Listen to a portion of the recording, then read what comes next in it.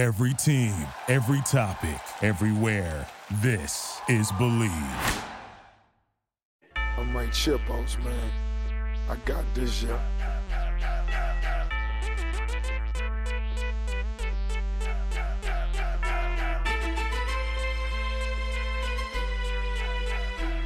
Welcome back, ankle pickers. We have a big pod back and ready for you, as always, fresh off the phenomenal interview. Thank you again, Tony. And thank you for hitting our ankle lock. We followed him into the gates of hell, and it worked. Exactly. Making all of our pockets richer. Exactly. Especially with that round 2 prop. I think it sat around 450 for all of us, and it lined all of our pockets on Saturday. Yeah, it's definitive. If you listen to this program, you will cash out on interview predictions. It's just a fact at this point. Undefeated. So anyway, if you come on this show, you win your fight. It's undefeated. It's undefeated, baby. With all that being said, no Rasta Pico today. We do have Country Club. We do got DKMMA _Longhorn /Capper /BJJ Black Belt / whatever the fuck he goes by these days. With all that being said, we got our stars of the week ready. Little 1, 2, 3 action and an ankle pick first. A dishonorable mention. Kobe, start us off with the dishonorable mention. The -300 favorite, Abdul Razak Al Hassan. He has taken an L once again as a -300 or better favorite. Terrible. Not only that, it was Jacob Malkoun, the Artem Lobov to Robert Whitaker. Gets roasted all week. Pulls off the biggest dog on the card, I believe. Gravely was the biggest favorite. Right. But so Malkoun was the biggest dog to cash, I think. Oh, true. Yeah. So with that being said, we have a dishonorable mention, which was always great. Ankle pick first.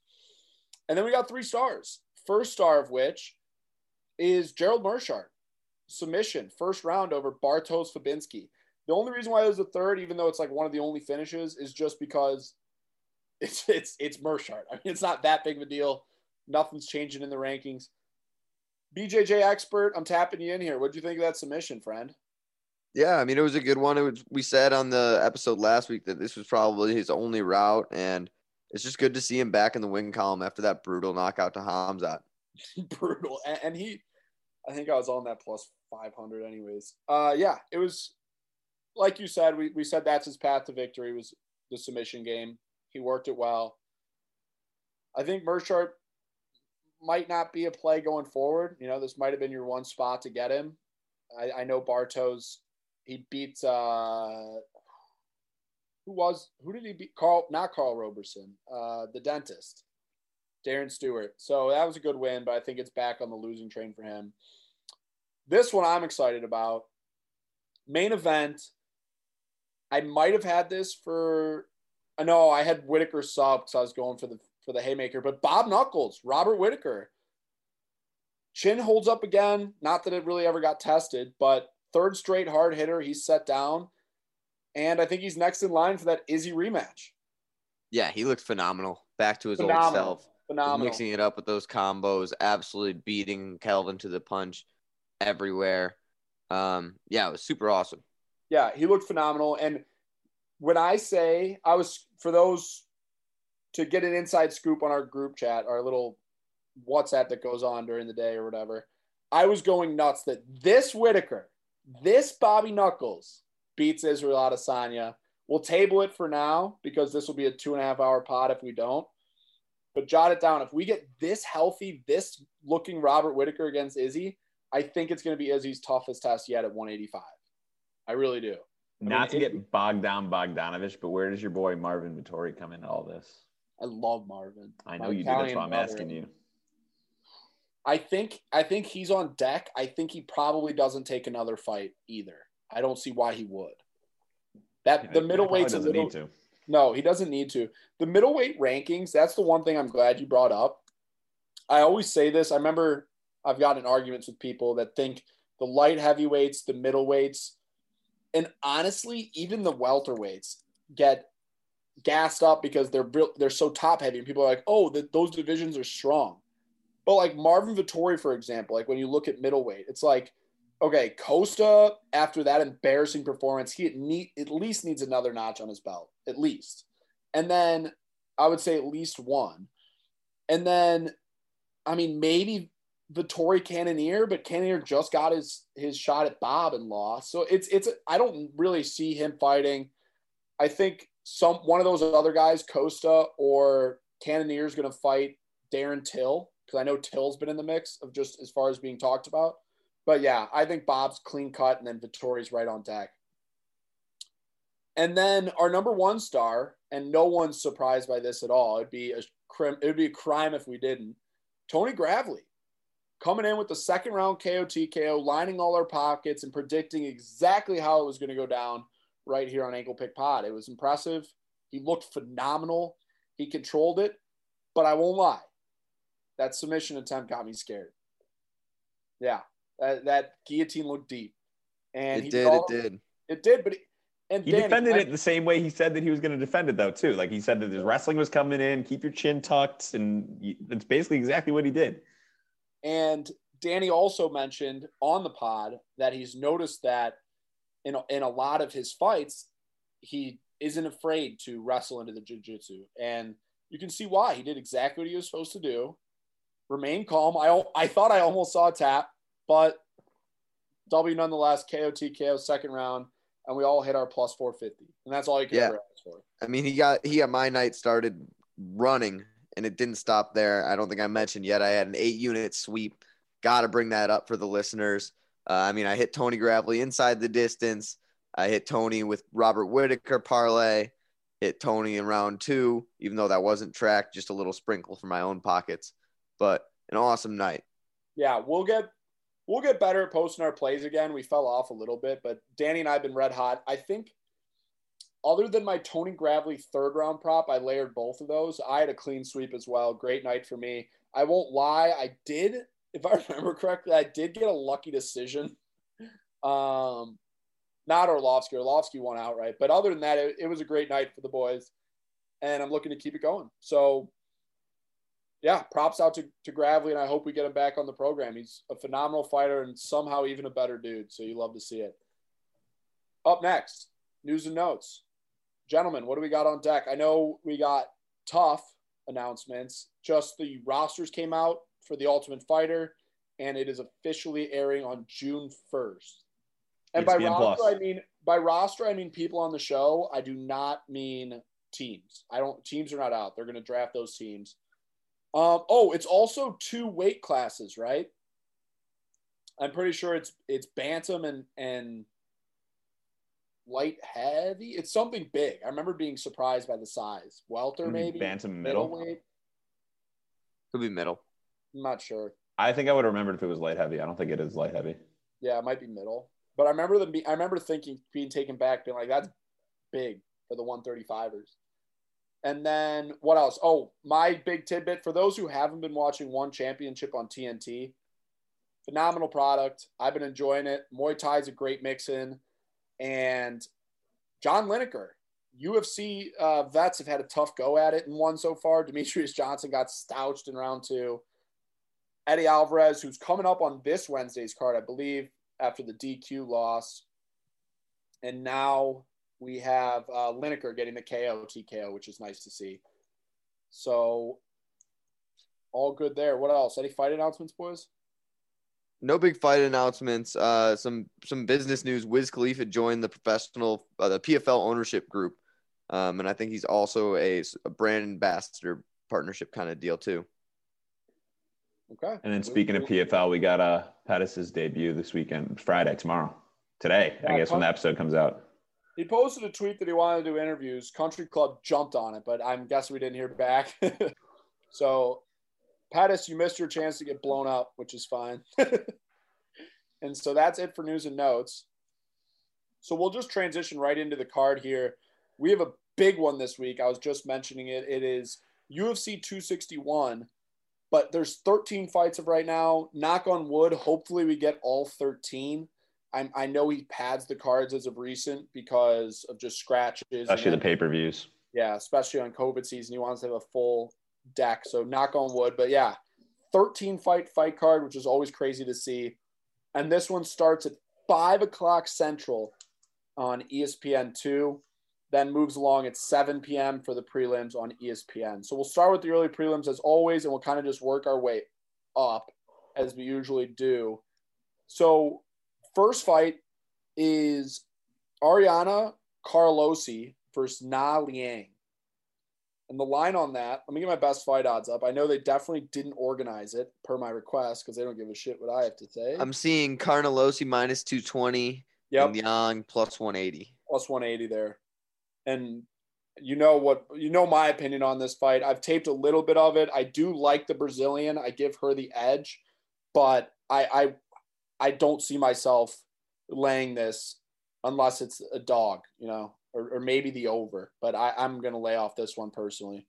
So you said you're on less, and I think I might be able to get you on my train. I'm going to be betting this strawweight curtain jerker. I know that I've been sworn off women's MMA a bunch of times, but this is an extreme scenario for me. So Carnelossi at 5'2" is a bowling ball. She's strong as hell. She's like muscle bound. She's like bulldog mentality. I expect some like dirty boxing against Muay Thai background too. Versus Na Liang, she's going to come in thinner, a little faster, but she's going to tower over Carnelossi with a 7-inch height difference at 5'9" over this 5'2" woman. And she's a big prospect coming out of China. There's not a ton of tape, but there's a lot of hype just kind of on Twitter and all around about her. All 15 of her professional wins are by finish. I think if she gets this fight to the mat, it's over. And I think that one, she will be able to. She has pretty decent wrestling. And two, if it's on the feet, I don't see Carnelossi point fighting here and being able to pick apart this 5'9" woman.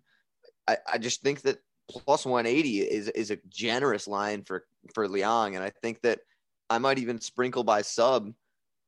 And that's sitting at, I'm pulling up best fight odds. While you find that sub line, I lean the Brazilian for exactly what you said, that pressure, go for its fighting style. And for those who do tune into women's MMA, which I know seems to be few and far between, she had that loss to Angela Hill. And I always like Angela Hill. But that was her, I believe, first loss ever. No, she lost to Amanda Hebos on his first ever fight on a regional scene. But what a draw. But first fight in a long time. And I love Angela Hill. And I think that the reason why you mentioned the size difference, I think she's going to represent a very similar style to Angela Hill as far as length goes. So I like seeing that. And I think Angela Hill obviously is a significantly better fighter. Yeah, I just don't think that Carnelossi is going to be able to get it done. I like the plus 450 by sub sprinkle, and plus 180 is probably going to see my card. Well, I didn't have a strong read on it either way, so you heard it here out of Danny's lips first. If he's betting women's MMA, you just straight up know he means business. I just instantly like the Brazilian. So, Dan, honestly, you said you were going to get me on it. I think you might have. You seem pretty confident.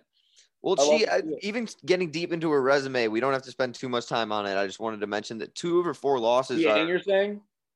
Yeah, Liang. It's Lilia Shakarova, Maria Gapova, 2 girls that have made it to UFC and are not bad losses at all. And she's just dominant in all of her wins. Yeah. No, her resume isn't. No. That includes a win over Liana Jojua. Yeah. Her resume isn't bad for someone who's never fought in the UFC by any means. Hasn't fought in the UFC, but fought 4 UFC women. It's impressive. You're right. I'm with you. I like what you're saying. Moving up the card, we have a flyweight men's bout from between Jeff Molina and Quilang Iori. What's the line on that, D? You got it up? This one is 110 each way. I think it's even. 110 each way, and from what I'm seeing over at 5 Dimes, little to no line movement whatsoever. So where are you leaning? What are your initial thoughts on this? This one I've actually had some time to tape, so I'm interested to see what you have to think. Yeah, definitely. This is one I'm excited for this one, but I kind of have a feeling it's going to be just a boring kind of war of attrition on the fence. Just but a still fun clinch grappling exchange. Molina out of Glory MMA with James Krause. He likes to set a fast pace and is really, really well-rounded. If you know anything about James Krause too, you know his BJJ is going to be on point. I think he's coming off 3 straight submission finishes, or maybe not 3 straight. I know his Contender Series I taped was a decision, but he's been having submission victories prior to that Contender Series fight. I know he's been getting the job done. Right, definitely. Yeah. And Aori, the Mongolian Murderer, great nickname there. He's a good wrestler, but I didn't see that he had the best gas tank. I kind of saw him gassing in the very few minutes of tape I could see. I do think this was a really hard cut for him, especially being 5'7" to get down to flyweight. I'm interested to see how he looks in the weigh-ins, to be honest with you, because if he looks fresh, that's the one thing that I really got out of it is there's going to be a pretty decent size difference as far as not height goes, but strength, I would imagine. I really would. Now, Molina's a lot more limber. I think a submission could be incoming, but this one, the 110 line's fitting. The 110 line's fitting from what I've seen via taping. I just am intrigued by the size of Aori here. And if he looks good on the scales, I always am harping size. Yeah, I kind of lean the other way. I think that the pace that Molina is going to set and just the ability to stay at that pace. And I think that Aori's not going to be able to hold up come round 3. I kind of lean Molina and the over. I also think Aori's experience is going to play a factor. So I guess maybe you guys are hearing me get typecasted here because I always harp on 2 things, size and experience. He's got a fight against Kai Kara-France on his record.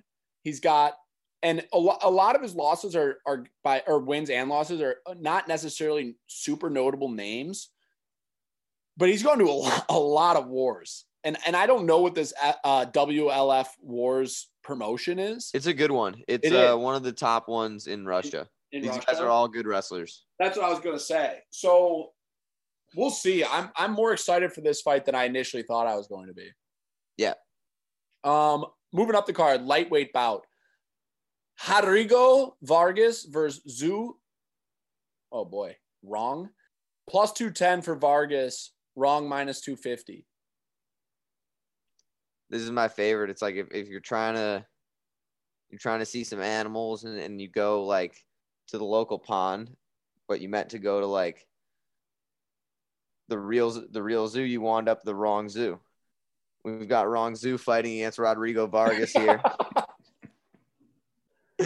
Vargas is 0-2 in the UFC. It took you a long time to get there, but I'm really glad you did. Yeah, I saw this name and I was like, I've got to figure it out. Wrong zoo. I couldn't think of 2 different zoos though. But I've only been to a couple. There's got to be like a San Diego zoo that has the pandas, and there's a San Diego zoo that doesn't have pandas. And you went to the wrong zoo if you wanted to see the pandas. Zoo. Yeah, that makes sense. But regardless, Vargas 0-2 in the UFC, lost to Brock Weaver, a fight that he was winning, but then landed an illegal knee, and Brock Weaver took the Sterling way out. The other one was Alex Da Silva. Wrong Zoo is exciting. He's 21 years old and has 20 pro fights, 16 finishes. Yeah. That's kind of ridiculous. Fighting out of the WLF Wars as well. And do you guys remember Burin Wuliji? He had a minor stint with the UFC.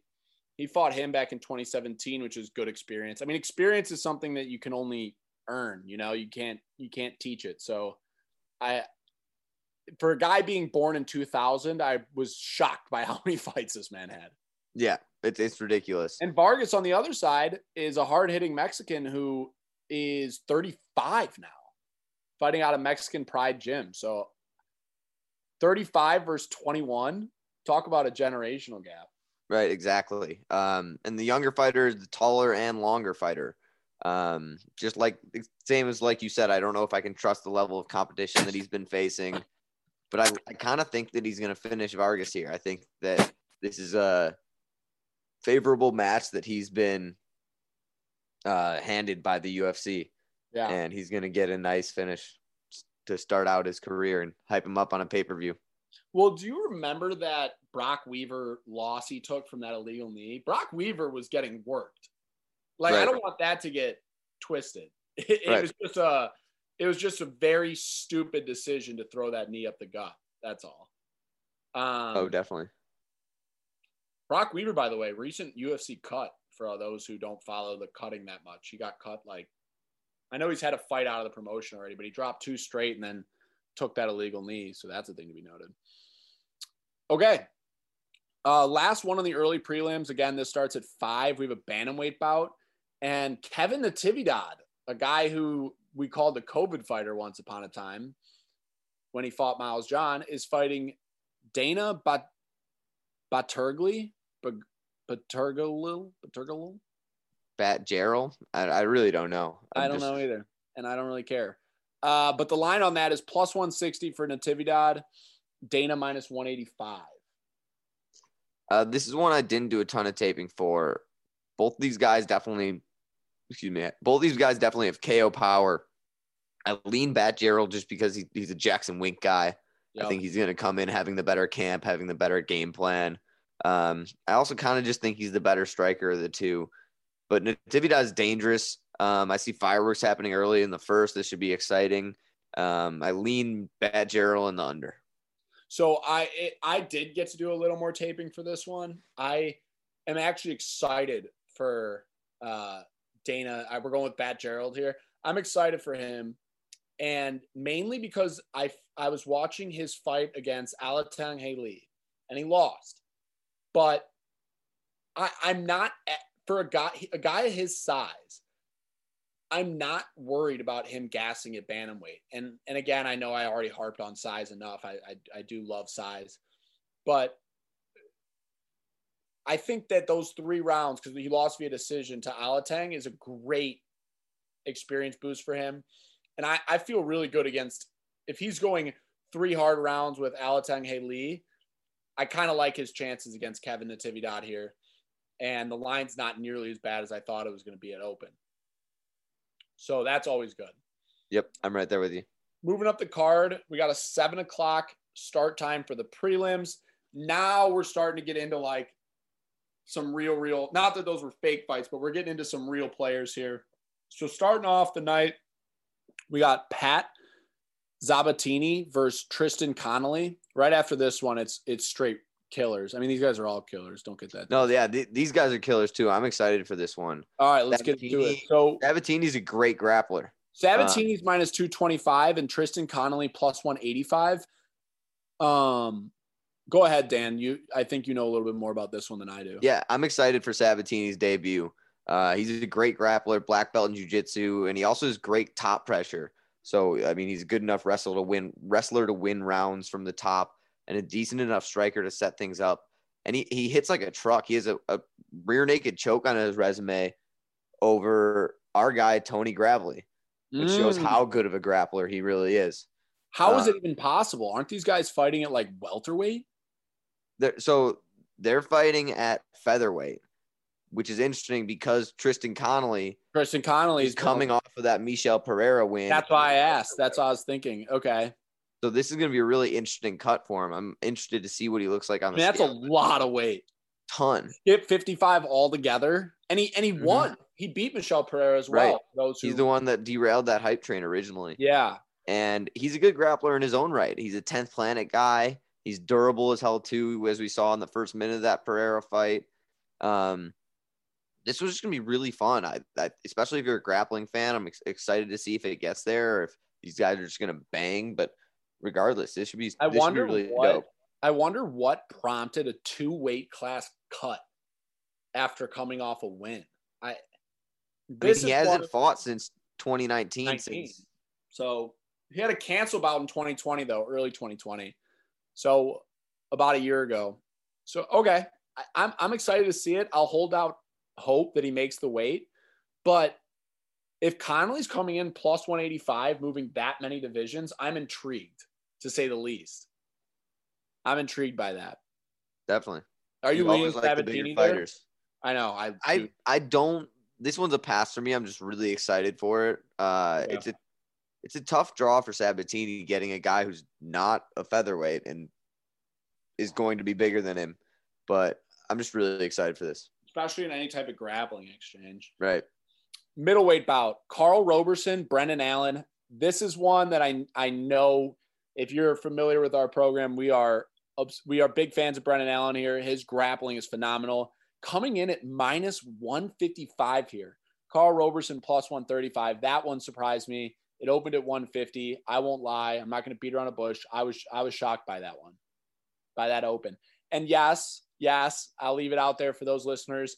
Brendan Allen, I believe, was derailed our 7-0 ankle lock or something crazy like that. 6-0 ankle lock with his last loss. But I still think he's a guy who his grappling and his submission skills will really lead him far in this 185 division.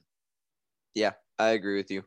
Roberson probably is going to have the striking advantage. He's longer. He's good at range. He's got good movement, good angles, good entries. But the pattern with Brendan Allen is if he can take you down, he's going to dominate you. If he can't, who knows? But I really think that he's going to show his dog mentality. He also just moved to Sanford MMA, so he's been getting better rounds, training with guys like Gilbert, guys like Rampage, who have been ground and pound specialists. Also just Henry Hooft, and so I imagine that he's going to have a good striking game plan. I see him getting this done here, and I think that I'm going to bet Allen at minus 155, what it's sitting at. Yeah, I like Allen there. And so you got to remember, too, with Allen here is he's only 25. And I also want everyone to remember, not so much the Sean Strickland fight. That's one we should probably forget about. But the Kyle Dawkins fight, he was like a human backpack. And Kevin Holland, he beat by rear naked choke, which hasn't aged as well. Wait, what the fuck? Sorry. But he beat Kevin Holland the same way that anyone should beat Kevin Holland. I mean, he wrote that game plan before there was a game plan. Yeah. But I wanted to mention that Carl Roberson came off a rear naked choke loss to Marvin Vettori. Now, Marvin Vettori is a totally different animal, but something that I wanted to be note that a rear naked choke is absolutely in the cards for Brendan Allen. Absolutely in the cards for Brendan Allen. Moving on, we got a welterweight bout.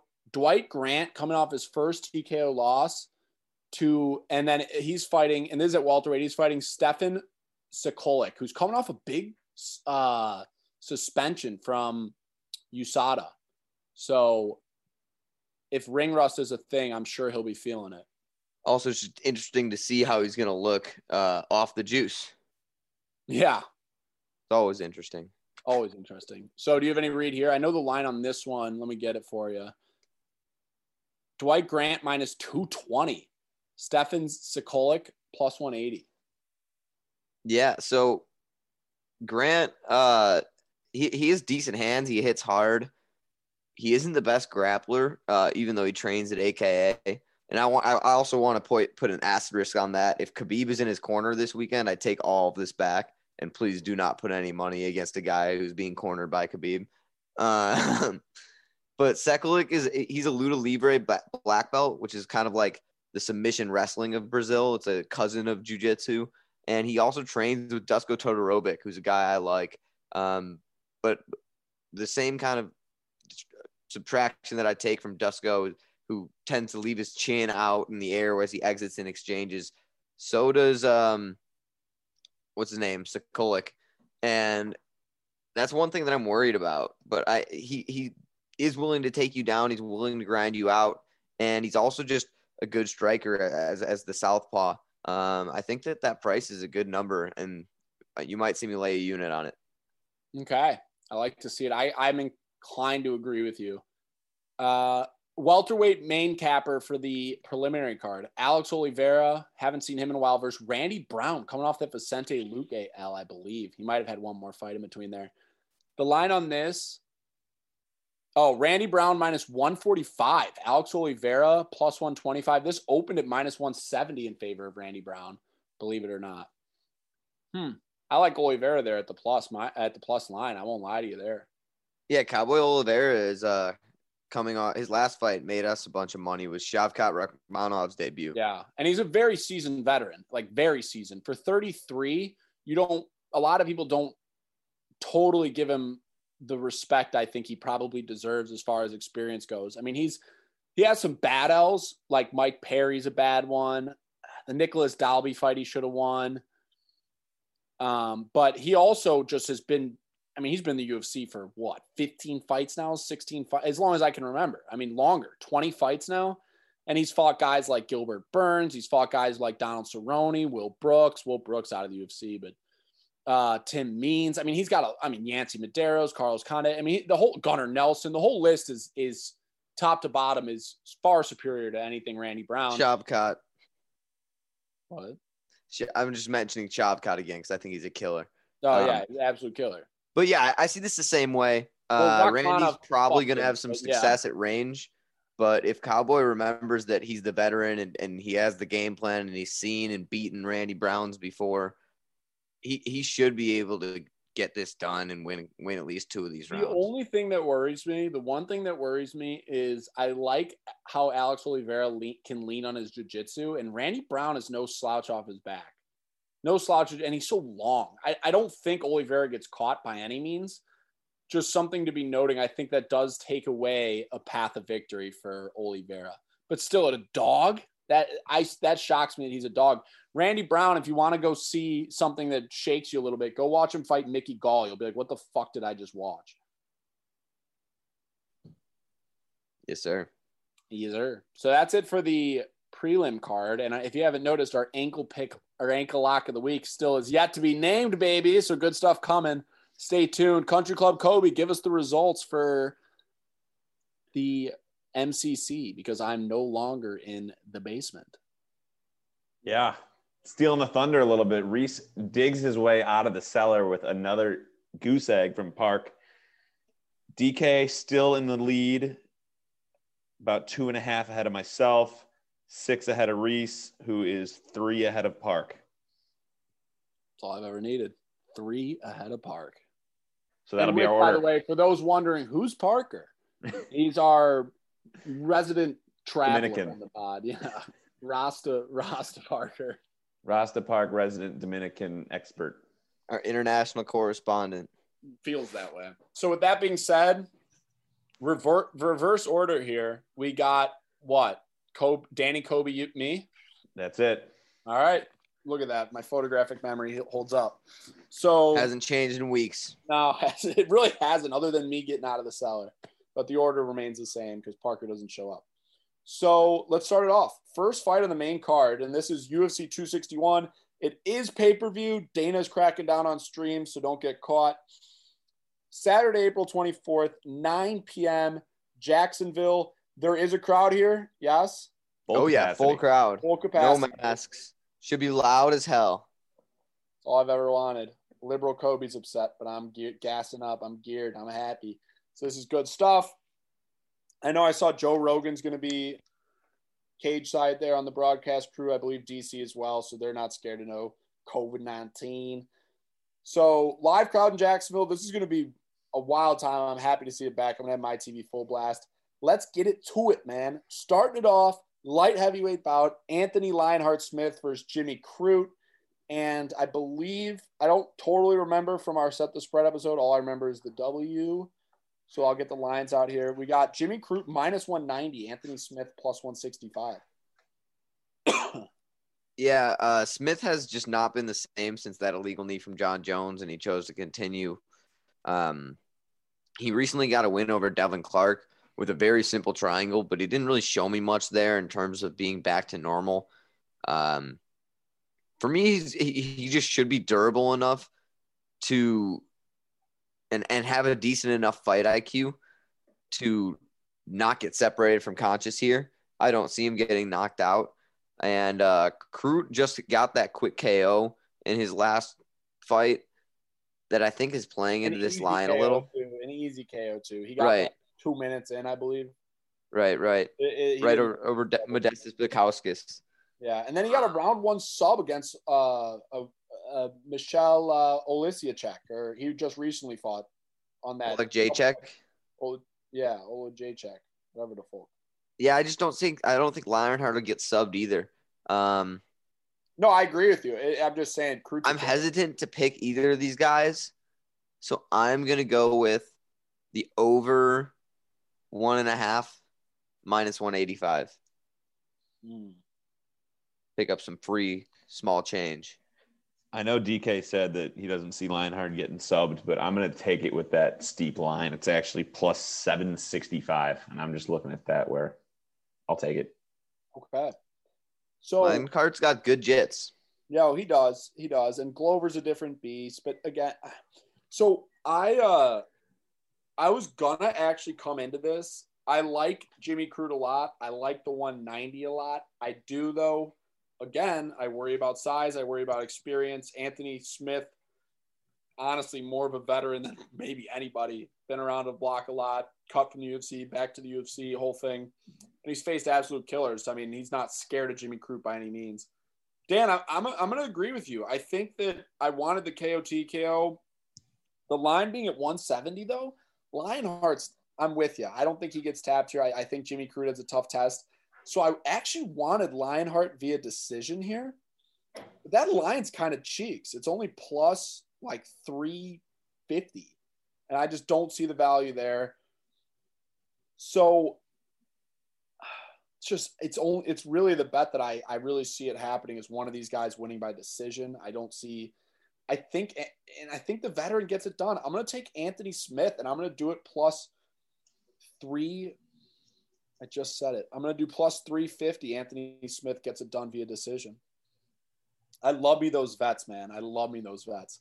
Because just really quick before we get to the next fight, and I know I say it over and over again, but when you're getting into those second round, third round, late, and you need to make decisions based on how to get yourself. I mean, I say Bobby Knuckles is one of the best of it at the card. It's just that's why I won those Yoel decisions because he just knows how to just win the decision when it hits the card. And that's something that veterans just learn through time. They learn over being in a lot of decisions. And Anthony Smith is a guy who probably has 50, 60 fights on his record at this point. So with that being said, I like that decision play. I just wish the line was a little higher. So if you are listening to this, don't bet the 350 decision. The 165 is better value. This is more of a purpose of the game here. Moving up the card, as always, we got the second fight. And Danny and Kobe, for those who we couldn't hear, we weren't recording yet, we're kind of dogging this card a little bit. And I think this is the worst fight of them all. Middleweight bout, Uriah Hall versus Chris Weidman. I remember it being 110 each way. I'm sure there's been a little bit of movement in the opposite direction. Chris Weidman minus 125, Uriah Hall plus 105. And this is a weird one. It's a sneaky rematch. This is Weidman versus Hall 2. They actually fought, I want to say 5 or 6 years ago. And man, has time not been friendly to either of these guys. That is a totally different fight than now. Yes. 11 years ago. Oh. In 2010, Chris Weidman in Ring of Combat beat Uriah Hall in round 1 via punches. That is a very different Chris Weidman and a very different Uriah Hall. Yes, it is. 11 years is a long time. Chris Weidman has, after that last fight that cost you Malort shot, I am still shook by how terrible he looked. Yeah, so I've said before, and I can save the rant for this episode, but I think that Chris Weidman is one of the most overrated UFC fighters of all time, overrated champions. He's always been chinny. He's only getting older. He's only getting slower. He's only losing his cardio. Hall, as unpredictable as he is, he's pretty decent at finishing aging legends. And I say legends in quotes because of what I just said about Chris, the all-American idiot. I'm going to go with Uriah Hall inside the disc. No, fuck it. Just give me Uriah Hall. Just give me the straight up Uriah Hall. Give me the plus money. Chris Weidman sucks, and I don't want to complicate things. I just want to root against him. That moment when Uriah Hall's on his back, round 3, and Danny's screaming like the Akhmedov fight. we saw versus Omari Akhmedov, Chris Weidman gas. You think he's gonna wrestle fuck Uriah Hall for 3 rounds? No, I just worry about Uriah Hall. I'm a perma-fade Uriah Hall. Seriously. I'm on the perma-fade Uriah Hall team, and he's not even a Team Alpha Male guy. And I still think I'm going to be on him here, but I don't want to give Kobe any early insights. Kobe, go ahead.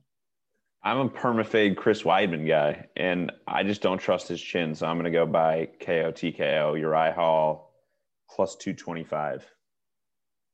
You guys kind of put my ass in a blender here. My ass is in the jackpot because you guys both took Uriah Hall. I like Uriah Hall, but as the basement dweller, I'm going to go Weidman, and I'm going to do it by decision at plus 195. I think that if this sees the mat, not only could I see Uriah Hall quitting, in all honesty, I've seen it before, but tell me you couldn't see Weidman just laying on him for 3 rounds and all of us just snoozing and getting drinks during this $70 pay-per-view that we're all going to buy.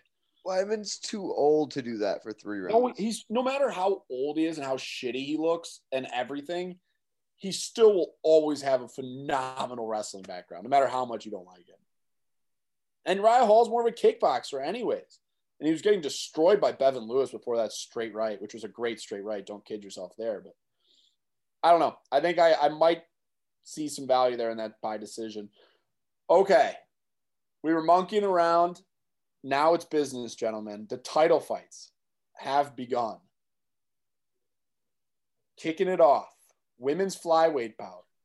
Valentina the Bullet Shevchenko, 20-3, versus Jessica Andrade. The line here is massive, but it's the best line you'll ever get on Valentina. Minus 450 Shevchenko, plus 360 Andrade. Yep.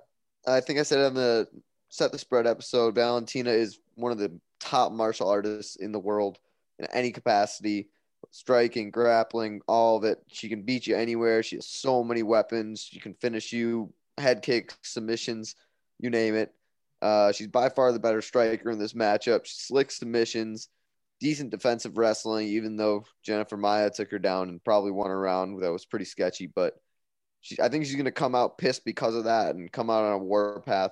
And Andrade looked absolutely awesome. No doubt about it in her first fight at 125, demolishing Chukagian.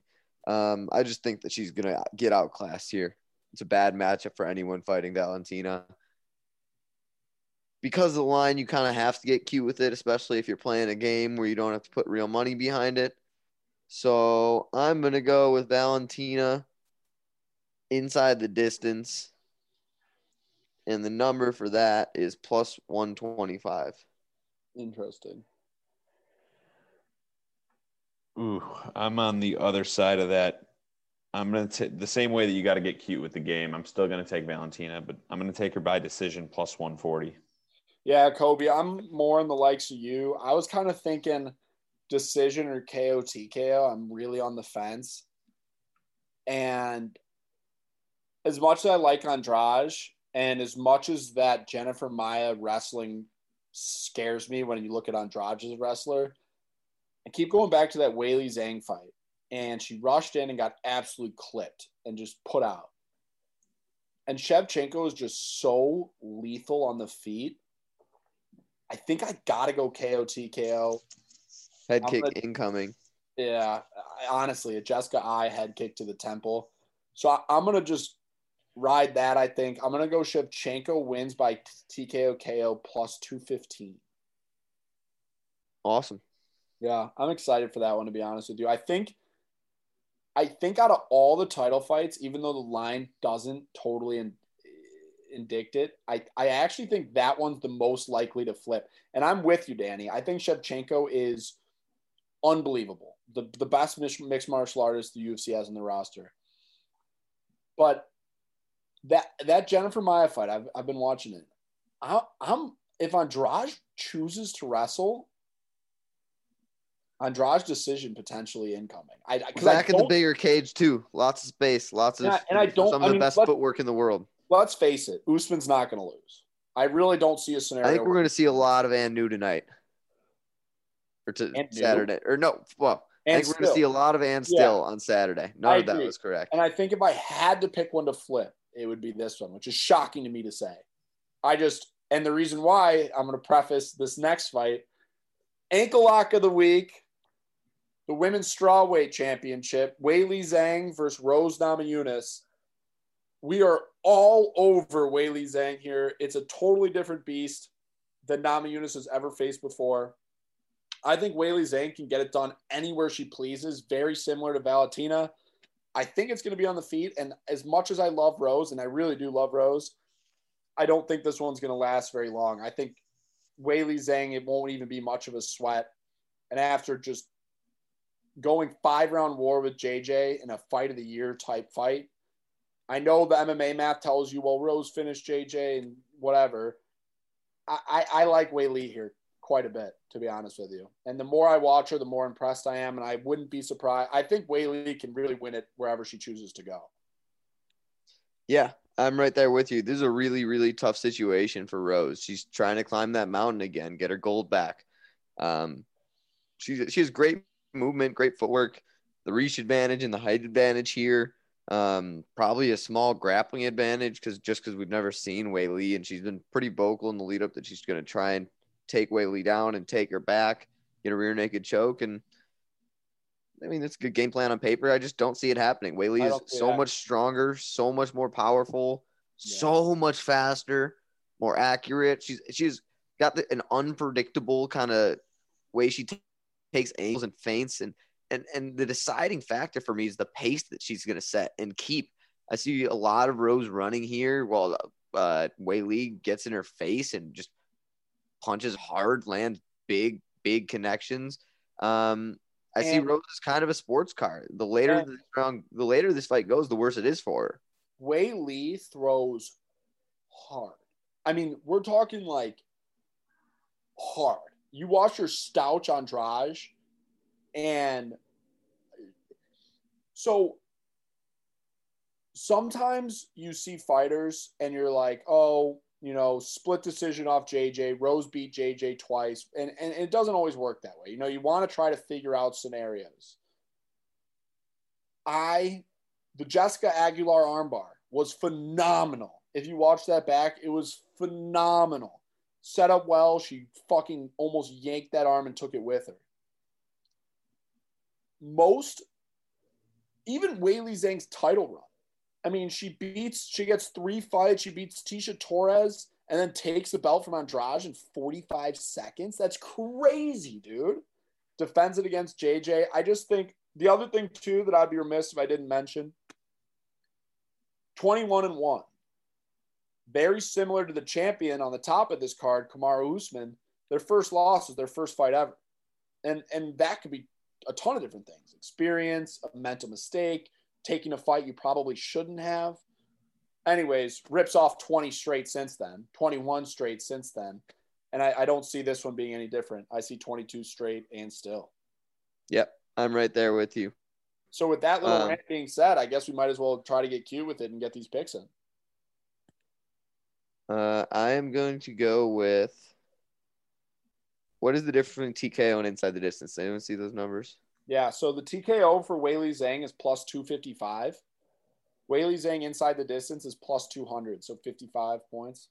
Let's get extra cute. Give me the 255 TKO and still. I don't hate that at all. I really don't. I'm going to go Weili Zhang decision plus 170. 5-rounder. You know what? It really just came down to, I'm going to pick Valentina and Weili both by decision. Hopefully one of them hits for the game. They're both plus money. I mean, not a bad bet when you're looking at women's MMA. But can Thug Rose, can we get another legendary DC call? Thug Rose. I don't think so. I really don't. I'm going to follow suit with Danny here. No need to get too cute. I think she could threaten the submission, but Rose is too smart, too limble, and honestly too dexterous, to be honest with you. I'll take the two what do we get? 255 KO TKO Weili Zhang. Bang, bang.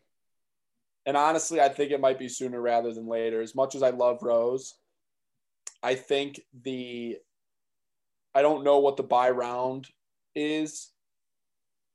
and I don't want to be like that guy who's like getting like ridiculous with it. But like Weili Zhang wins by TKO KO round 1 plus 900. Crazy. Round 2 plus 1200. Like a little sprinkle if you're down on the evening. You might see me do it. It could be fun. Yeah. And even 3, 4, and 5. I don't think Rose has been to round 4 except for once in her career. Oh, I mean, she really hasn't had that many, like, not necessarily main events or 5-round fights, but like her 2 5-round fights are JJ just the fights. 2 JJ fights, and one of them ended in the first. Yeah. So to strikes. So crazy. I mean, the other thing too that I want to mention, I've been looking at this Zhang line for a while now, and honestly, for those listening, thinking about do I get in around this 200, 210 price, I really do think that as we get closer, it's going to see another dip just because Rose brings all that. I mean, I know Kobe said he might have taken Rose plus the points. I know I have a lot of friends who just. I still think there's value at that 200 price. I think Zhang Weili is that great. Did Rose also fight on the last Usman Masvidal card? Rose Andrade. Yeah, she fought Andrade. Yeah, it was on the same card. That was a decision. That was a 3-round split decision. Yeah. Split, yeah. And then Rose finishes JJ twice, and now you got a split decision for Weili. That was a crazy fight, though. That was a crazy fucking fight. Okay, I mean, most people Weili finishes there. Let's not get that twisted, Rose included. Okay, she looked like ET after that. JJ did. Yeah, she did. She really did. It was what a wild one. I know. Okay, so finishing off this night, mixed reviews in the card all in all. I think these title fights, he kind of jammed 3 together because they all are. I mean, I'm excited for all of them. But this one probably is going to be the most decisive of them all. Kamaru Usman main event against Jorge Masvidal. The line here, not surprisingly, is Usman minus 440. George plus 350 here. Yeah, I'm not going to go too deep into analysis here because I've said many times styles make fights. And for this one, we just took Usman Masvidal out the fridge, popped it in the microwave, and we've got Usman Masvidal too. It's the rematch no one asked for. It's crazy to think that the idiot judge who's scoring Cejudo over DJ is leading a butterfly back chain of reactions that's leading to this in the stupid boxing event last week. It's fucking wild to think about that.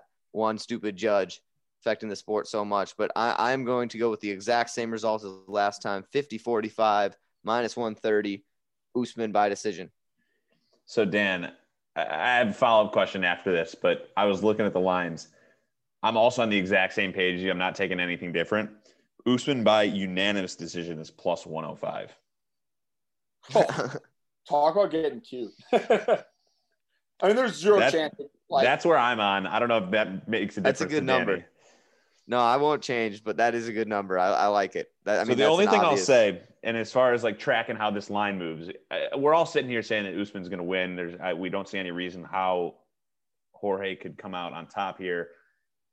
Listen to the press conference today. I know it's in Florida, and Masvidal's a Florida guy and Miami guy, and obviously this is up in Jacksonville. There's just like a ton of energy on Jorge. I like a lot of people that want to root for him, a lot of people that just want to take the line because it's so steep. Like, is there any chance this line comes down a little bit between now and fight day? I think it could. It opened at minus 300 for Usman the first go around. And again, that was on short notice for Masvidal, but it could. You might see the 4 disappear at 390, but even still, I mean, if it hits a 3, I imagine some sharp's going to come in and just dump it all. I mean, the only way I see Masvidal winning is the same way that Masvidal's won is his past couple real fights is an act of God. It's a perfectly timed right straight dropping Darren Till in Liverpool. It's a 4-second knockout versus Ben Askren running across the cage. He's going to have to catch Kamaru with something so unexpected and random. I just don't see it happening. The thing about Usman, and I've said this before, that guy has a chin of absolute steel. It's insane to me. And he's got the mental and the physical. And the thing is he's a freak athlete. No one will ever debate that. Absolute freak, pound for pound, one of the craziest athletes the UFC has. But his mental is just as impressive. To a T, it's just as impressive. It shocks me, honestly. He got rocked. Was it against Gilbert that he got rocked for a second? In his last fight, he got rocked but not dropped. Still has never been dropped in his UFC career. And he, even when he got rocked, it's like almost any other fighter, I worry. And I was like, turn him into another gear. Didn't even worry. Yeah. And you look at a guy like Jorge Masvidal. You're saying that he's got killer knockout power. The dude went to a decision with Damian Maia. What kind of killer knockout power you got going to a decision with decision loss to L.I. Akinta? No, you can't have those. The other thing, too, that I'd be ashamed if I didn't mention is not only does he have the mental and the physical, but he's got that pride trash talk thing where it's like you kind of just know going in that he won't lose it. You know what I mean? He'd rather die than lose it. He wants to be champion. He wants to stay champion. He wants decisively stay champion. And that's why Kobe and Danny, you guys are both on decision, correct? Yeah. Yep. Yeah. That's why I'm actually going to take Usman, and I'm going to do it in the distance because I know Jorge's a guy who's near impossible to get out of the ring. But Usman plus 290, I think Usman's going to try to make a point here. I really do. I think he's going to try to really make a point that I think he feels disrespected by this rematch nobody wants. I feel like he didn't finish Masvidal last time out and was kind of embarrassed by it. I remember hearing him talk about it being like, I don't know what happened. I could have finished him for sure. I think we're going to have possibly Jorge's head bouncing off the canvas round 3, but I'll take Usman wins inside the distance plus 290. Not that a submission is likely, but I don't totally want to bank on the KOTK here. I get you. Good pick. Thank you, friend. Thank you. Also, another interesting play that I was looking at, not that like it's totally like crazy, but an and still parlay is not that bad of a bet. It is a lot to ask because it's 3 big fights, but it pays plus 130. So basically you're getting odds that basically it's saying that it is the most likely outcome is one of the belts switched hands. You're getting plus 130 that they won't. I like that bet. That might seem my card. Right. Doesn't it seem like all of them are going to stay? And then if you don't want to get like, let's say you're like, okay, let's just say, even though there's no way Weili, 190 is the bringing it down, but like you could even take Usman Shevchenko at minus 200. Like that's not bad. That's not bad. These guys, this is like the most mixed matched title fights I've seen in a while. So any last words before we sign off for this week and just wish well-being for PFL tomorrow. Anthony Pettis is fighting for those who might be bored. And today, by the time this comes out. Today, you're right. Friday night, PFL, for those who want to watch. It's a big card. I saw two things listed on Best Fight Odds, so I don't know how they're doing it here. But a couple notable names on that PFL card. Anything else, boys? Any grappling, Dan? Nothing? There's Submission Underground this Sunday, I think. I'm not sure who's in the card. I'm sure Mason Fowler is going to be there. I'm sure there's a tag team match, ATT defending their belt. Who knows? So if you want to be like Danny, tune in Sunday for Submission Underground.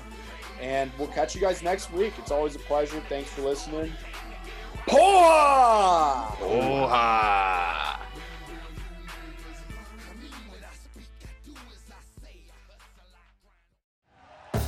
Thank you for listening to Believe. You can show support to your host by subscribing to the show and giving us a 5-star rating on your preferred platform. Check us out at Believe.com and search for BLEAV on YouTube.